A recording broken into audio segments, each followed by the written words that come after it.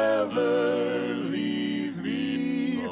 Though life would still go on, believe me. The world could show nothing to me. So what good would living do me? God only knows what I'd be without you. Hello everyone, and welcome to a very special episode of The Gamer's Advocate. It's our first Spoilercast.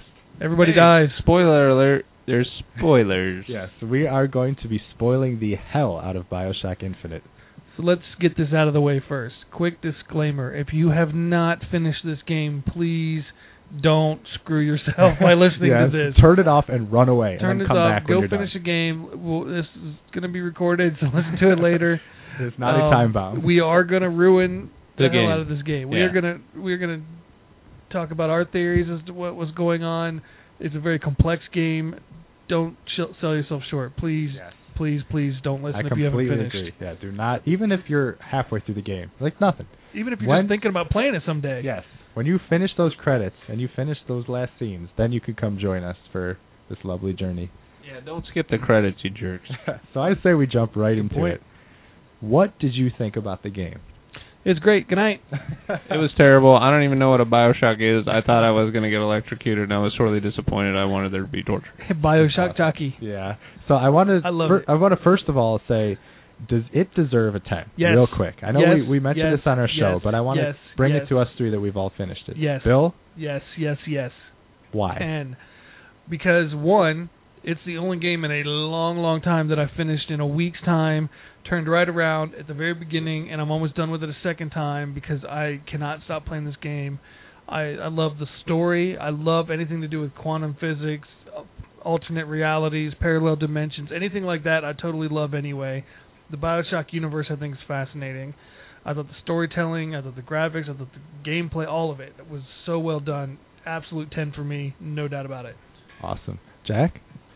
All right. Overlooking my trap problems, I'll give it a 10. It's like a 10 with little asterisks up above. And the reason is because it messed up parts of the game for me. It turned my allies into enemies, and it also started the boss fight where the mom, it becomes a ghost in there. It started that boss fight, and I was actually 2 areas away, and there was like ghost mummies coming at me during that whole time while I was trying to explore other areas, so it got really annoying. You think that maybe that was just a one-time glitch? Because I've played through that section twice, no issue. Yeah, I didn't either. It was totally 2 separate areas in the game, too. It happened again earlier. You know when you're going through, like, I forget what it's called, Old Town or whatever, with the depressed Shantytown. There you go. If you put a bunch of traps down there, and then you go through it, and then when you're walking back, you have allies with you. Well, the allies will hit the traps, activate them, get pissed off, then turn around and shoot you. So you just kill everybody. So, okay, we're that's eventually stupid. going to fight them anyway, so It actually happened in 3 areas. Whenever you had allies, and also when you're in the manufacturing think town district, you know how you have allies that come back with you then? I had traps everywhere. I was launching traps like a fiend. I'm sorry.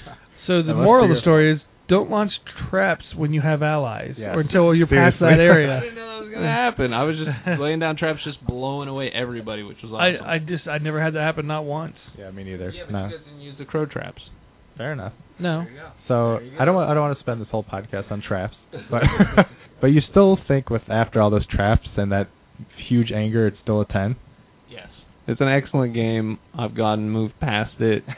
It's fine. Good. I don't care. That's good. Now, for me, I'm going to differ. I don't think I'm going to give it the 10. No Mickey Mouse? Or what? No Mickey Mouse. No, it Jack just signed in. It pains me. Like, I think it's going to be probably 9.75 if we're going 0.25, or if we're going on the 10 scale, whatever. It's going to be a 9.9. It's almost perfect. 9.9. I mean, maybe that's what I mean with the asterisks too. So, whatever. So I'm the only one giving perfect. it a true 10. You're the only one giving it a true 10. I'd give it this one goes to 11. It's a really great game, but Adam, let me hear why though. Okay, so the reason I don't give it a 10 is personally I think because of the way I play games, and also because of the section at the end before you're at Comstock's house fighting Lady Comstock and stuff. The way I play games, especially in a world like BioShock, I explore every single section of that game. I mean, I got 79 out of 80 voxophones on my first run through. So not every single section. It was like the stupidest thing, and I don't believe I missed it. I got all the infusions. I didn't get all like the sightseeing stuff, but I mean, I went through a lot of this game and searched through it a lot. Now, at the end, when you were going through the 3 tears and different things like that, that just dragged on so long. Like, when I first got to that area, I went to the graveyard, but it wasn't time to fight Lady Comstock yet. So I went all the way back and went around the whole area, and then I went to the house, and then I had to go all the way back to the graveyard, and, like, things changed. Like, the worst part about this game is you're going through tears, and you're going through alternate universes, so my brain is saying, oh, you're in a different universe? That means all these little vials are restocked, and all these trash cans have more pineapples in them.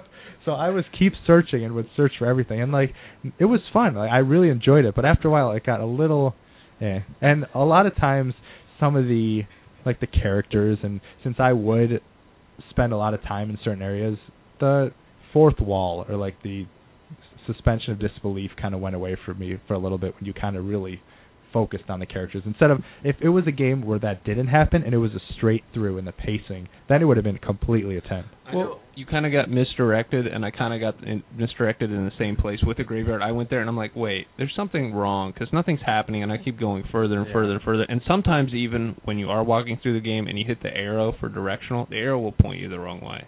It really will. I never got that. I never had that happen. It'll turn you around and stuff. I kept hitting it all the time, though. I don't think it takes you the wrong way. I think sometimes there's more than one way to get there, and the long way is a very complicated way. But right. I'll tell you why I didn't have as much trouble with that part.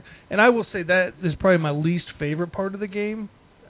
But the way to get through that quick, I've got the bucking bronco full strength. Lift the other people up in the air when she's fighting, so you don't have to fight them and just destroy her. I didn't have any trouble with the battle. And like, that wasn't it. It wasn't the battle stuff. I loved fighting. I loved the mechanics. I loved the gunplay. Like, I used a shotgun a lot, and I just wrecked everybody. I got 2 guns that I use mainly through my second playthrough: the machine gun and the hand cannon. I love the hand cannon. Yeah, the hand cannon's really good. Yeah, no upgrades for it. Yeah. No need. Yeah, I used the shotgun, and I used the burst gun and the sniper rifle a lot. Sniper rifle, I liked it, but it wasn't as practical in most places. But shotgun. I used a sniper rifle when I needed to, but carbine the whole way. It's a great thing, especially with the crows. It's like one headshot, they were down every time, and that's how I kept launching more. I just lift them in the air and then just kill them with whatever I want. See, I used it like once, but I never really got into it, and I didn't care for it. That or the Devil's Kiss or anything else actually. Just shock jockey ravens. Devil's Kisses are good early.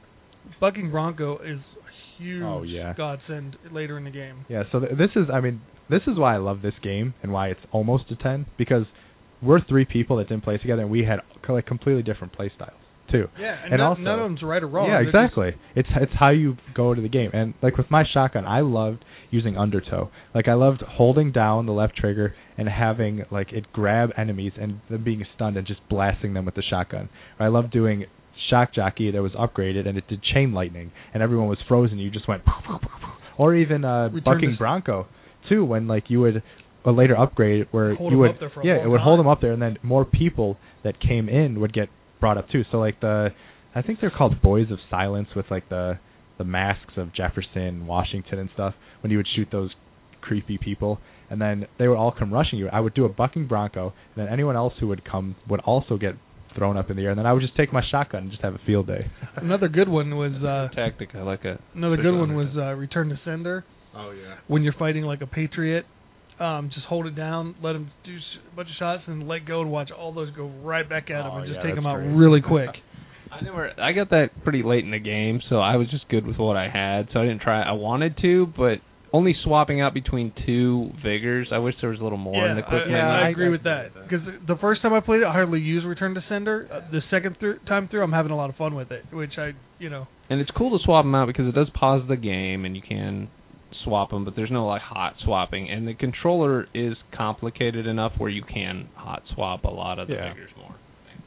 For sure. Now, I kind of want to ask you guys, because you get gears in the game where you can, when you hit people, they'll catch on fire, or you can move faster on things, whatever, blah blah blah.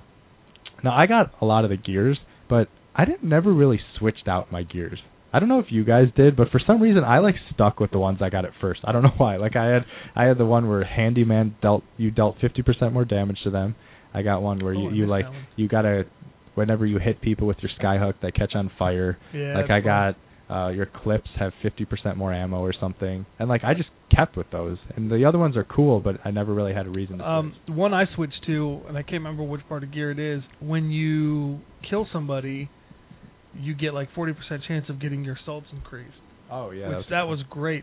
Yeah. I wouldn't switch them out after the fact. Like if I get something new, I would compare, and if I liked it better I'd switch. But I never like paused the game, went back into it, and changed them up and looked at them again. So I changed them a couple times. I didn't see a huge difference in gameplay. I mean, it helps a little bit. Like I had the one, I think it was the vest, where it gives you 75% more to every ammo clip. I got like the special gears too, because I got the season pass and whatnot, and I got the extras or whatever. So if people didn't get like the pre-order with the season pass and all that stuff, you don't get everything, unfortunately. But it's really cool if you do, because you get a ton of gear, and I really didn't swap it out. And I got the one with the hat where it gives you money for every voxophone you pick up.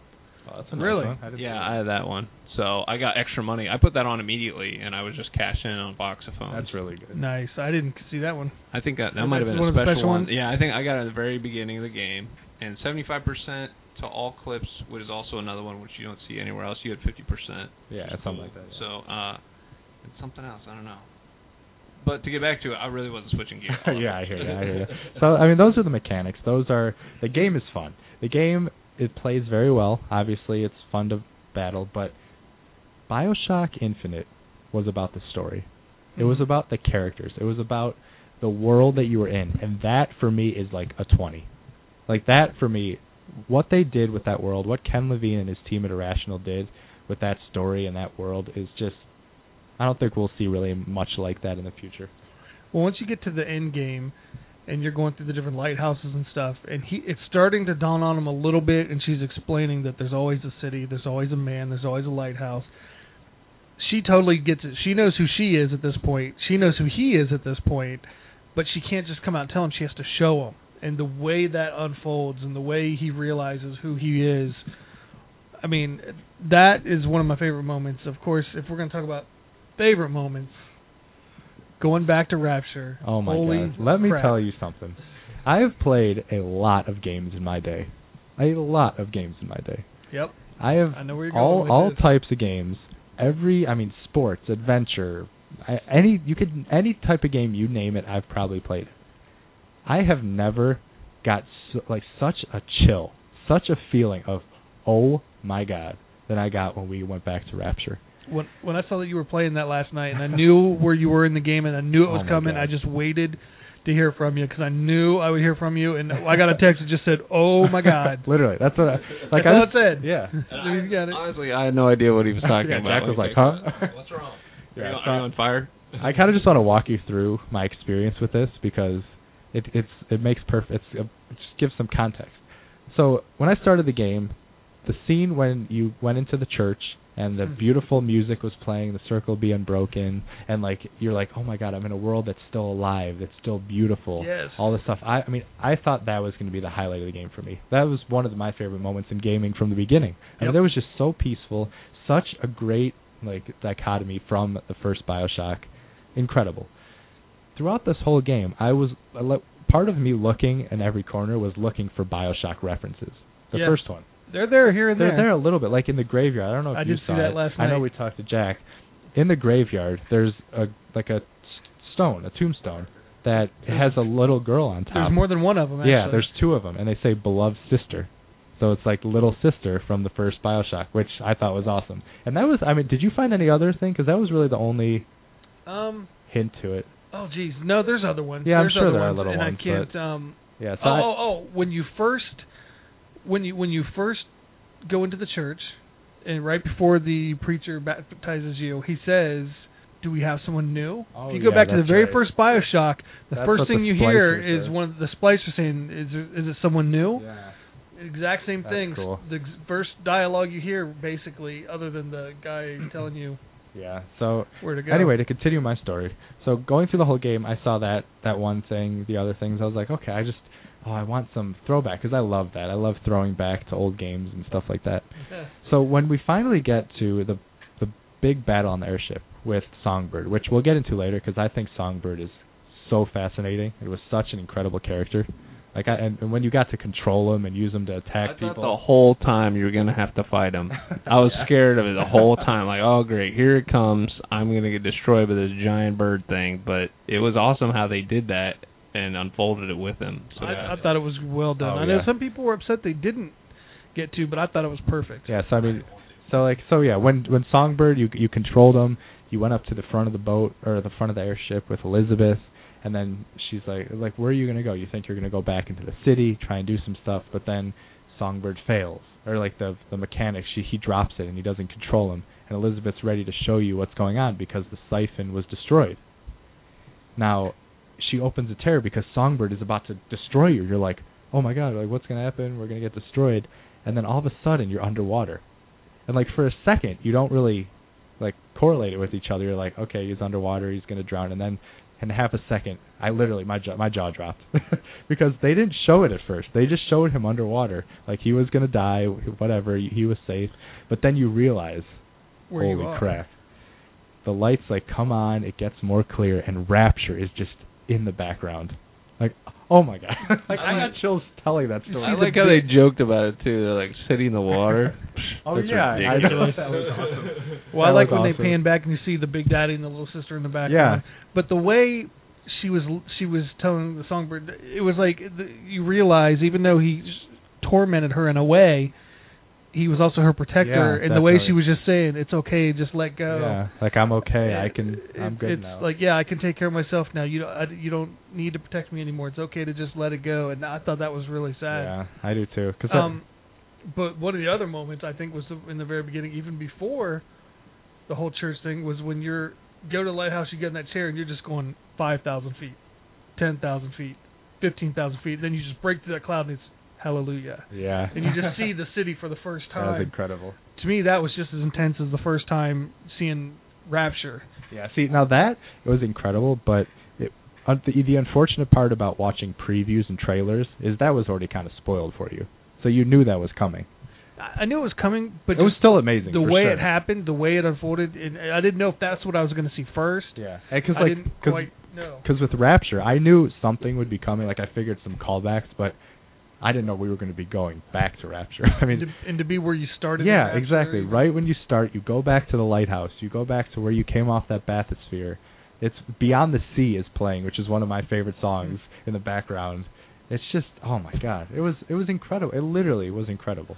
And I loved the Terrors where they would bring music that was, obviously not created yet. Yeah, Albert Fink, which if you haven't caught on is like the brother, I think it was, of Jeremiah Fink, who was like the manufacturing guy, blah blah blah, was killed by Daisy Fitzroy, and he used Terrors to go into the future and get music to bring it back to 1912 to play the songs, like the Beach Boys, which you heard at the beginning, and some other songs. Cyndi Lauper's Girls Just Want to Have Fun, Fortunate Son by Creedence Clearwater Revival. It's just brilliant. Like, those little touches are brilliant. Walk by Pantera. Okay, I'm kidding. I was kind of excited when you went to Rapture, though. I thought you'd be able to, like fast play through the whole game or something. I'm like, oh, sweet, this is like a whole other part of this game coming. All right, let's do it. I wouldn't have minded to stay in Rapture a little longer. Yeah, same exactly. I kind of wanted to, but that line was great though. The whole city underwater. You know what? The PS3 game came with BioShock 1. I didn't realize that's what it meant. But nice. But I thought when she killed Songbird too, I thought that was not okay. Oh, it's okay to let go. I thought she was like an evil killer bitch at that point. I'm like, geez, lady. I didn't take it that way at all. Because I think I took it almost like putting an animal down in a way. It was just like they don't understand. Like he's trying to get through to her because he knows he has to protect her. Yeah, that's the thing. And she's saying you don't have to anymore. Just let it go. That's what's so interesting about Songbird, which I think we should jump into right now. I think he's part organic, part mechanical, and he was literally engineered for the sole purpose to protect Elizabeth. So what he's doing to him isn't the wrong thing, isn't the evil thing. He's protecting the lamb, as it were. So when you see that, like, she's saying let go because she knows that he's protecting her in a sense, even though she's scared of him and hates him and blah, blah, blah, and some things like that. But it's obviously a very conflicted type of character, which, I think they use Songbird perfectly, but I hope in some DLC we get some more into his, like, background of it or something, because that is I mean, just the sounds and the fear he goes. Even the little stuffed animals around Columbia. And the way she gets scared of one at first. Yeah, it was just I love Songbird was one of the coolest characters I think in a long time. I cannot wait to see what they do with the DLC because with infinite worlds, with infinite possibilities. I mean, you know, we've been on this Spoilercast for a while, and we haven't even really touched that much on the end of the game yet. Yeah, really. Why don't we jump right in? All right. Well, how about endgame stuff? I thought like something was really off, something was crazy when it's the big confrontation scene right there around the bird bath or pedestal or whatever it is. I mean, freaking DeWitt gets crazy and just murders the hell out of him. I'm like, what's going on? He didn't want to face it. It's like something snapped right there. Like his subconscious knows who that is. Yeah, exactly. But he doesn't want to face it at all. So if he shuts him up and kills him, the guy can't tell him. He even says he brutally murdered himself. Well, he even said, well, he did literally. Comstock says, you know, I spent all this time sending these armies after you, and all I really had to do was tell you the truth. Yep. That's all I had to do to stop you. Yeah, it's very simple, and then he just brutally murders. Yeah, that's what I was wondering. When he says that, he doesn't get a chance to tell him the truth because he's just like, nope. That's why I was wondering. Like after that happened, I'm like, Comstock is the main villain, the guy you've been trying to get the whole time, and he has a scene that's like 5 seconds long. It's like, what's up with that? When I saw that something was really wrong, I'm like, something is going very wrong here. This is not how I thought it was going to go, and it just got better from there because they said, well, here you go, here's the door. Well, it's a good thing Booker never hit on Elizabeth then, huh? Yeah, really. I know. I thought there was a little kind of love interest there, like protection. Like I thought, he's falling for her type of deal while you're doing that. Right. And she even asked him at one point, do you have a girl? He's like, I was married, but she died. And, yeah. You know. But then it did come more like a protection role kind of fatherly. Definitely. Well, especially once he kind of betrays her and tries to take her to New York, telling her she's going to Paris, and she cracks him over the head with the wrench. And once he finally gets from her back, BioShock 1, by the way. Yeah, the wrench is from BioShock 1. But once he finally comes back around to him, I think at that point she knows he won't do that again, and he knows, I can't. No matter what happens, I gotta protect her. Yeah. So in a sense, he becomes the new Songbird. Ooh, interesting. I mean, but the Songbird can go back to the big daddies. Elizabeth can go back to little sisters. He can be, you know... Like, Elizabeth even wears kind of the same type of outfit, same color scheme, things like that. Yeah. It's a similar feel Booker, and look. Jack Ryan. Yeah. Fontaine. It's like, it's all... I mean, I say we just go into it about how Booker is Comstock. Yeah. They're the same person. Right. I mean, when Booker was in... one decision, right? Yeah. Booker DeWitt was in the Battle of Wounded Knee and did some terrible things to the Indians, did all this crazy stuff, like regretted everything, got into like all this bad stuff, and then he went and he got to a fork in the road. One path he took, he gets baptized. He becomes a new man. He's reborn as Zachary Comstock. He takes religion, white power, supremacy, all this stuff, makes a city in the sky, blah blah blah. Or he says no baptism. He's done. He can't do this. It's like it's too much to handle. He goes in depression. He gets gambling issues. All this stuff happens, and he ends up having to sell his daughter to pay off the debt. So when you think this debt is being paid off for something in the future, this debt was something he paid and he has to live with, of giving his daughter up for gambling issues. Well, he gives his daughter to himself, which is where the tears come in and quantum stuff starts to make it more complex. And Comstock, in the future knows that there was something kind of special about that kid, goes back and uses the technology that the Lutesses, or the one Lutess, Rosalind. If you did catch that, the two Lutesses, the two like weird brother and sister figure that were following you the whole game, are actually the same person with one extra chromosome for one of them. And there's hints everywhere. Yeah. Like early on, there's a statue of her or him that turns into her. Yeah. So they're both from different. There's like electricity going up the statue. I noticed electricity. I was like, wait. Yeah, I did too. I didn't realize it. Second time I caught it, and I saw the statue change from him to her. I was wondering what was happening with that statue because I totally missed it. Yeah. Yeah, I missed it too. I just saw the electricity, but yeah. So they're the same person, just in one reality they got an extra chromosome, and now they made this quantum physics, this type of thing, that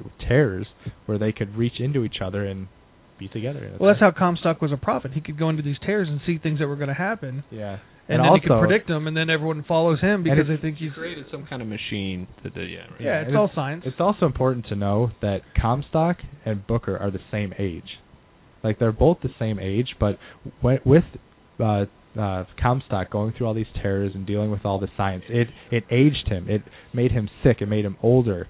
So that's why he looks older. But if you look, I mean, the very iconic scene, which is another thing we'll get into about the terrors, when Booker is trying to, or he gives the Elizabeth, or Anna, as it is, to the Lutesses, and they go through the terror, and he's trying to get her back because he regrets it. He got part of her back. He got part of her back. But the younger Comstock really looks like Booker. Like, if you slow that down, I saw a screenshot. Yeah, it really definitely looks like with just a beard.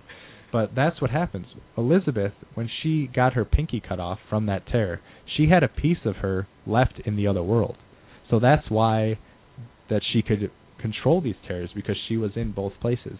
And there was a voxophone where they talked about you can't mix your peas in the porridge. I forget exactly what it was, but it was one of the Lutesses saying because she was in both realities, she could control how to get back and forth between them. Well, and which is cool. Why didn't he hang on to the pinky though?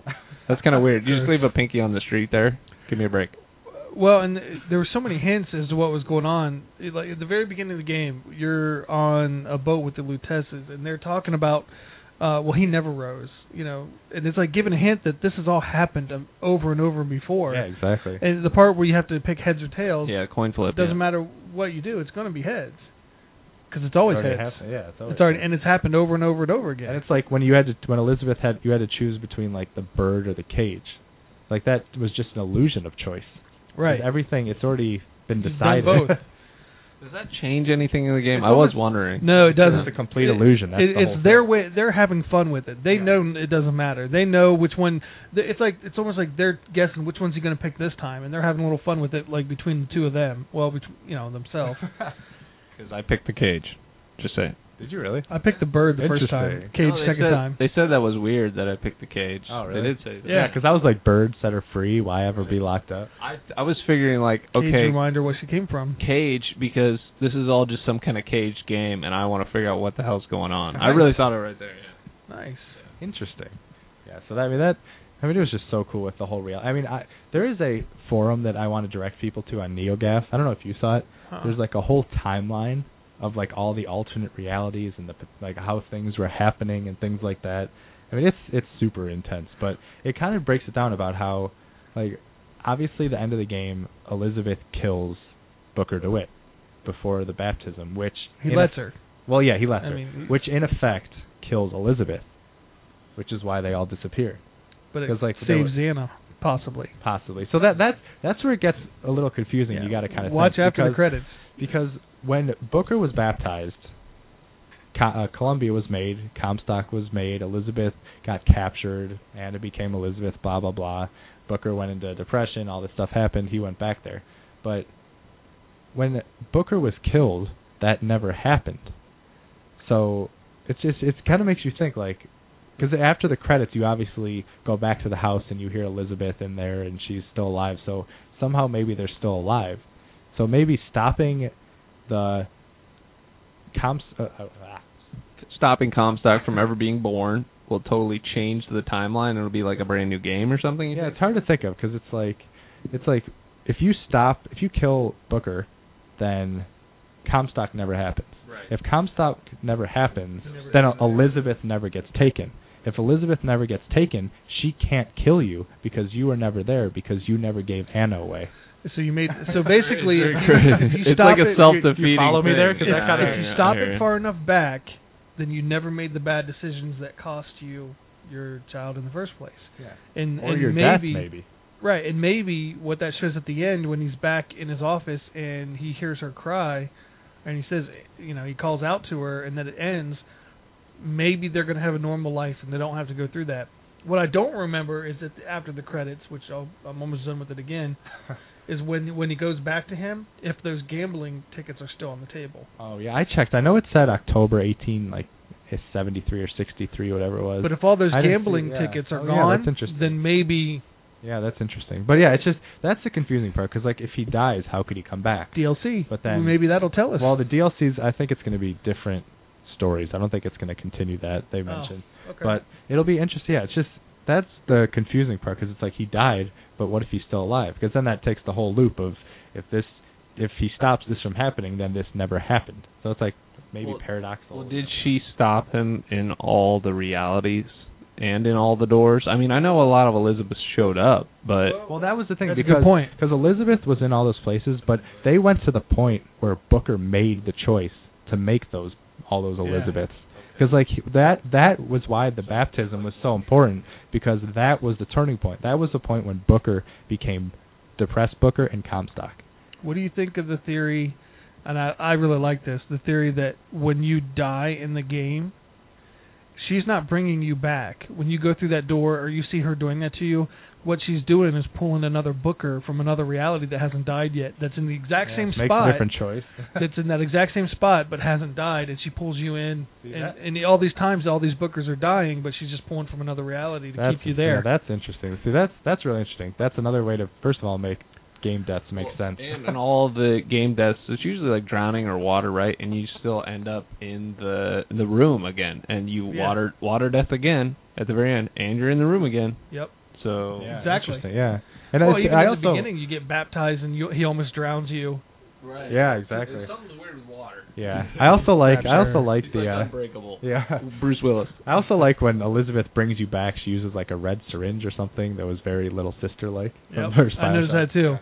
What'd you guys think of the use of, on the religious undertones, the talking about seceding from the Union, and the blatant racism that was in the game? This is another problem. I mean, I hate saying problem because it's not so much a problem, but the racism at the beginning was like it was really blatant. I mean, there's white supremacy, like in the Raven place with the white supremacists where you got the murder crows. Did you see the bathrooms that were for the coloreds that were all nasty, and they were for the coloreds? And the Irish. It wasn't just black people. It was exactly. Chinese, Native Americans, Irish. It was immigrant. It was just white supremacy. But can I tell you why I thought it was really well done and what I really liked about it? Because to me, what it showed was when you first get there, this city is so beautiful, it's so perfect. But when you start seeing that, the first bit Who built the city? Hold on. The first bit of fighting you do is over a racist act that's going on. Yep. The first signs that you see that something's not quite right with this, it has to do with racism. And when you see they bring that couple out and you have to make that choice, and of course, I would not throw the ball at them, Never. You didn't do that in your second playthrough, did you? The second one, I didn't do anything at all. They still get you. No matter what, they get you. But what I loved about it, and what I thought the real message behind the racism was, that no matter how much of a perfect society you think you built, when you exclude different types of people, and when you put some types of people above others based on race, based on any of that, it's going to fail. Yeah, and exactly. You can't treat some people lower than others based on something like that and expect anything other than the vox populi and anything. And even though the leader ended up being just as corrupt and messed up as he was, the uprising people weren't. I mean, they believed in what they were doing. And that was kind of a paradox in itself, where Booker died, and she was like, "You're not really Booker." So because we saw Booker died to save. He was a martyr. He rallied our troops, and then it just shows that that's not Booker. In that reality, he changed his priority to help them instead of trying to get out to Paris or wherever he was going to go. Yeah. In that one reality, he decided this is a bigger fight, and I'm going to do the right thing. Maybe because of what he did at Wounded Knee. Yeah, I was just hoping for. I agree with. Sorry, I agree with you, and I think that the way they used race was very tasteful. Made perfect sense. They didn't just do it to raise eyebrows and cause discussion. It made perfect sense in the world. But it did get people's attention that for sure this really happened. I mean, these people were really treated like this, and people accepted that. Yeah, that's why it worked. And a lot of those people that accepted and did that did it based on religious views and thinking that they were chosen above other people, and it comes crashing down on them. And I thought that was a good symbolism of how screwed up racism really is. Yeah, definitely. I completely agree, and I think that too. It is pertinent for today. I think it was a little maybe overdone for me. I kind of got tired of the mantra after a while. I mean, I totally got the point and agreed with it, but I think they could have moved on a little faster through it maybe, but it does have connotation for even today about, immigrant reform today with the Mexican Americans and something getting immigration laws changed. So it's still going on today. It's still an important topic. You still got people talking about secession. Right. When if they don't like a certain person that comes into power, they want to. I mean, we are a melting pot, and there's a million different kinds of people in America, so whatever. But and I agree with that. And I guess my one problem is, and I mean, I guess it could have worked for the story or anything like that, but I feel like we didn't get enough time with the Vox Populi and Daisy Fitzroy and those characters, because they were interesting when you first met them and the whole resistance thing, but you're like, okay, we're going to go find the guns. Okay, you found the guns, and now we're going to kill you, and then you just fight the Vox Populi the rest. I was hoping for a little more interaction with them, but I mean, it obviously worked within the whole sense, because they got to move the story a along. little more of a rebellion versus her just becoming super killer and killing every single white person she saw, basically, or part of that group.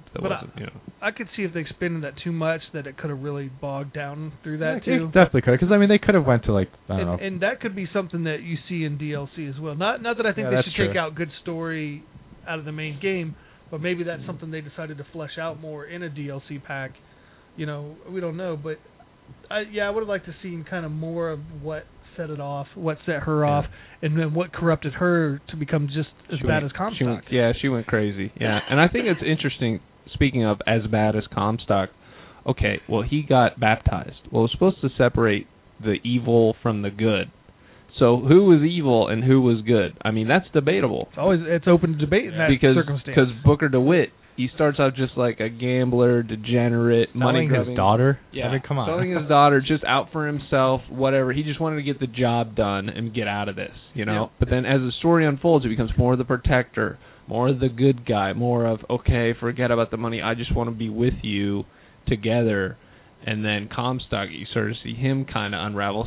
But that defeats the purpose of the baptism of who was good, who was bad, while the people and characters were changing as the story went on. Until the end, when he realized the only way to truly be good again was to let himself be killed. So there's nobody. Well, no, if he takes away the bad, all that's left is that last good deed.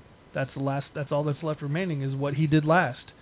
And so I think the question is, does he really continue on at all, though? I mean, I know he's there in his room at the end again. Is it a dream? What is that? What's going on? I don't know. I do know this. The only one that's actually consistent through the whole thing is Elizabeth, or Anna. Yeah, for sure. She wants to help the poor people. She sees what's wrong in the world. And then there's one point where she even talks about, I was so focused on getting to Paris, I didn't see what was going on here. I didn't see what was around me. And the great thing about, not the great thing, but the reason she was like that is because she was so isolated. She wasn't brought up with this white supremacist view, we're better than everybody. She wasn't grown up in the Vox Populi thinking we're the scum of the earth. She was by herself. She was reading books. She was pure of heart, all this stuff like that. And once she finally got free and saw the world, she saw it differently than everybody. You know what else she was in that tower by herself? Educated. Yeah, they even touch on that, the fact that, how did you learn to do that? Well, when you're locked up, you read a lot. You learn how to do things. And she was the best and moral character, in your view and opinion, of course, and also because she could see all the doors. She could see all the possibilities. She was educated enough to know everything. And she knew what it was like to be persecuted as much as anybody. She was locked in this tower. Exactly.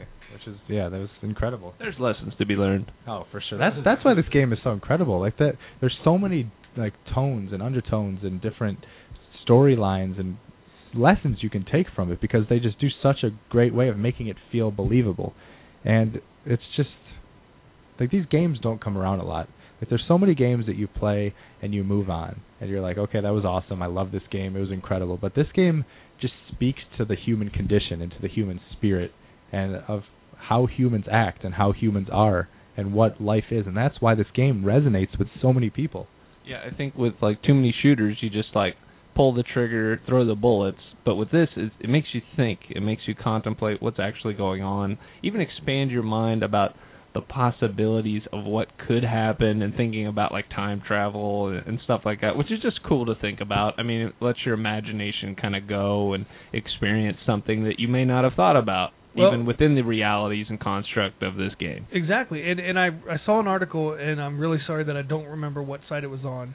It was on ZergNet where I found it, where they had posted a bunch of articles, and one of them was BioShock is making us smarter. And the idea behind the article was that because of not only the racism, but the quantum physics, the morality choices, it was getting people talking about things other than, what was killed on this guy. Look at his what head was on explode. American Idol last night. Right, exactly. People were talking about mind-bending things and science and quantum physics, and the fact that it was getting people to discuss it and trying to figure it out was making people learn. Getting people to think, basically. Yeah, and any game that gets people to think while you're having a total blast, that's a 10 to me. That's why I will always give this game a 10. For sure. And also it's the incredible thing that Irrational did is with BioShock Infinite, they're completely different games in a sense, completely different worlds, locations, but as you can see with these tears, which you can see they obviously thought of this, the motifs and like the ideals and the way the games are structured are so similar. Like they fit so perfectly together. It's just incredible what they did and how they tied it back and made everything believable and fall into place and did everything to a T, just perfect. And it always felt like BioShock too. The artwork was unique this time, different from Rapture, but it had that BioShock feel. But I love walking around just looking at the propaganda posters, listening to the stuff people were saying, especially early in the game. Just draws you in even more. Well, as believable as a city underwater can be in like Zeppelin's bombing like the 1970s. Where were they at? 1970s, 1980s? 1912.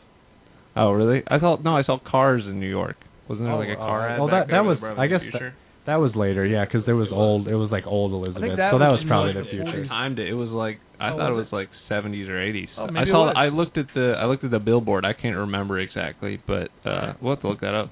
Yeah, because I know Elizabeth was older, and I don't know, in this game, what is she, probably in her 20s? I don't know, Maybe late I was thinking teens? like 18, 19, Yeah, something 20 like that. So as an old lady, yeah, it could have been the 70s, 50s, yeah, 60s. that would have made sense. Unless she aged by going around the tears a whole bunch, and I'm totally off. No, I think in that one, that one was where Booker couldn't get to her. She was like, she couldn't. The siphon got to her. She couldn't do the tears anymore, and then that's why she became Comstock, which is why you got some of those voxophones and her over the loudspeaker, speaking of like sounding exactly like Comstock. Becoming the lamb. Yes. Definitely. So yeah, I don't know what else to say. Honestly, it's a great game. You got to play it. Anybody, do you guys have any final thoughts or any things you want to? Oh, I also just want to mention that New York scene. That was awesome. That was I just stayed there and I just looked around for a pretty long time, like 15, 20 minutes. I was just like, okay. Yeah, that's those moments. Yeah. But I guess let's just. I mean, any last thoughts, guys? Any final comments, questions, things you want to mention? Again, this is going to be one that for years and years and years, people will say, what are your all-time favorite games? This is always going to be at the top of that list. It's just masterfully done. I didn't notice tons of glitches, hardly any. No game's perfect, but it was so smooth. It felt right. I just everything about this game I love. The story, the concept, the graphics, the gameplay. 10. That's all I can say is 10. Like I said, it was definitely, for me, it should have been a 10, but the gamey parts of it made it not a 10 for me, because it drew me out of the experience. That was my problem with it. They could have directed you maybe a little better. Which is like, it's such a small thing, because the game was incredible, and I enjoyed doing it, but there were some segments that just, it happened. 10, Whatever. 10. I will say during that part too, I was glad when you finally did kill Ghost Mom. I was tired of fighting her. I'm glad she died after, I think it was 3 times you fought her, 3 or 4. I was just like, okay, she's going back in the statue. Bye, Ghost Mom. See ya. Yeah, so that was the only part where I thought maybe dragged a little, but not enough to take it away from a 10 for me. Yeah. Well, hey, I'm glad. I wish I could give it a 10. It's the closest thing to it, definitely. So, yeah, I mean, I just got to say, one of the best games not just this generation, but of all time. I mean, there's no question. 10 or not, I mean, what this game has done and what it chose to do and chose to say and not be afraid of saying these things, it's just unbelievable. It's absolutely unbelievable. So we really hope you enjoyed the Spoilercast. We hope to do more of these, just hopefully more games come out that warrant this, like I'm sure Last of Us and Beyond Two Souls and other things like that will do it. Madden, why not? No. Yeah, but seriously, we want to hear your thoughts. We want to see what theories you think this game. What do you think it deserves a 10? Did you take away something from it that maybe we didn't talk about? Let us know at podcast@thegamersadvocate.com. You could always follow us on Facebook. Just follow that blue shield. Search for us on Twitter We're at Gamers Advocate. If you want to follow me, I'm at Adam Bankhurst. I'm at Bill Roberts-ish. At Jack Whittington. And so we hope you enjoyed it. We hope you enjoyed the game as much as we did. And just hats off to Ken Levine and the people at Irrational. You guys made a masterpiece that'll last for an infinite amount of years. Yes, thank you for a great game that makes you think on top of it. Yeah, seriously. Thank you. So thanks again for listening. For the Gamers Advocate, I'm Adam. I'm Bill. I'm Jack. Thanks for a great game. And we hope you have a great night. See you later, ding dogs.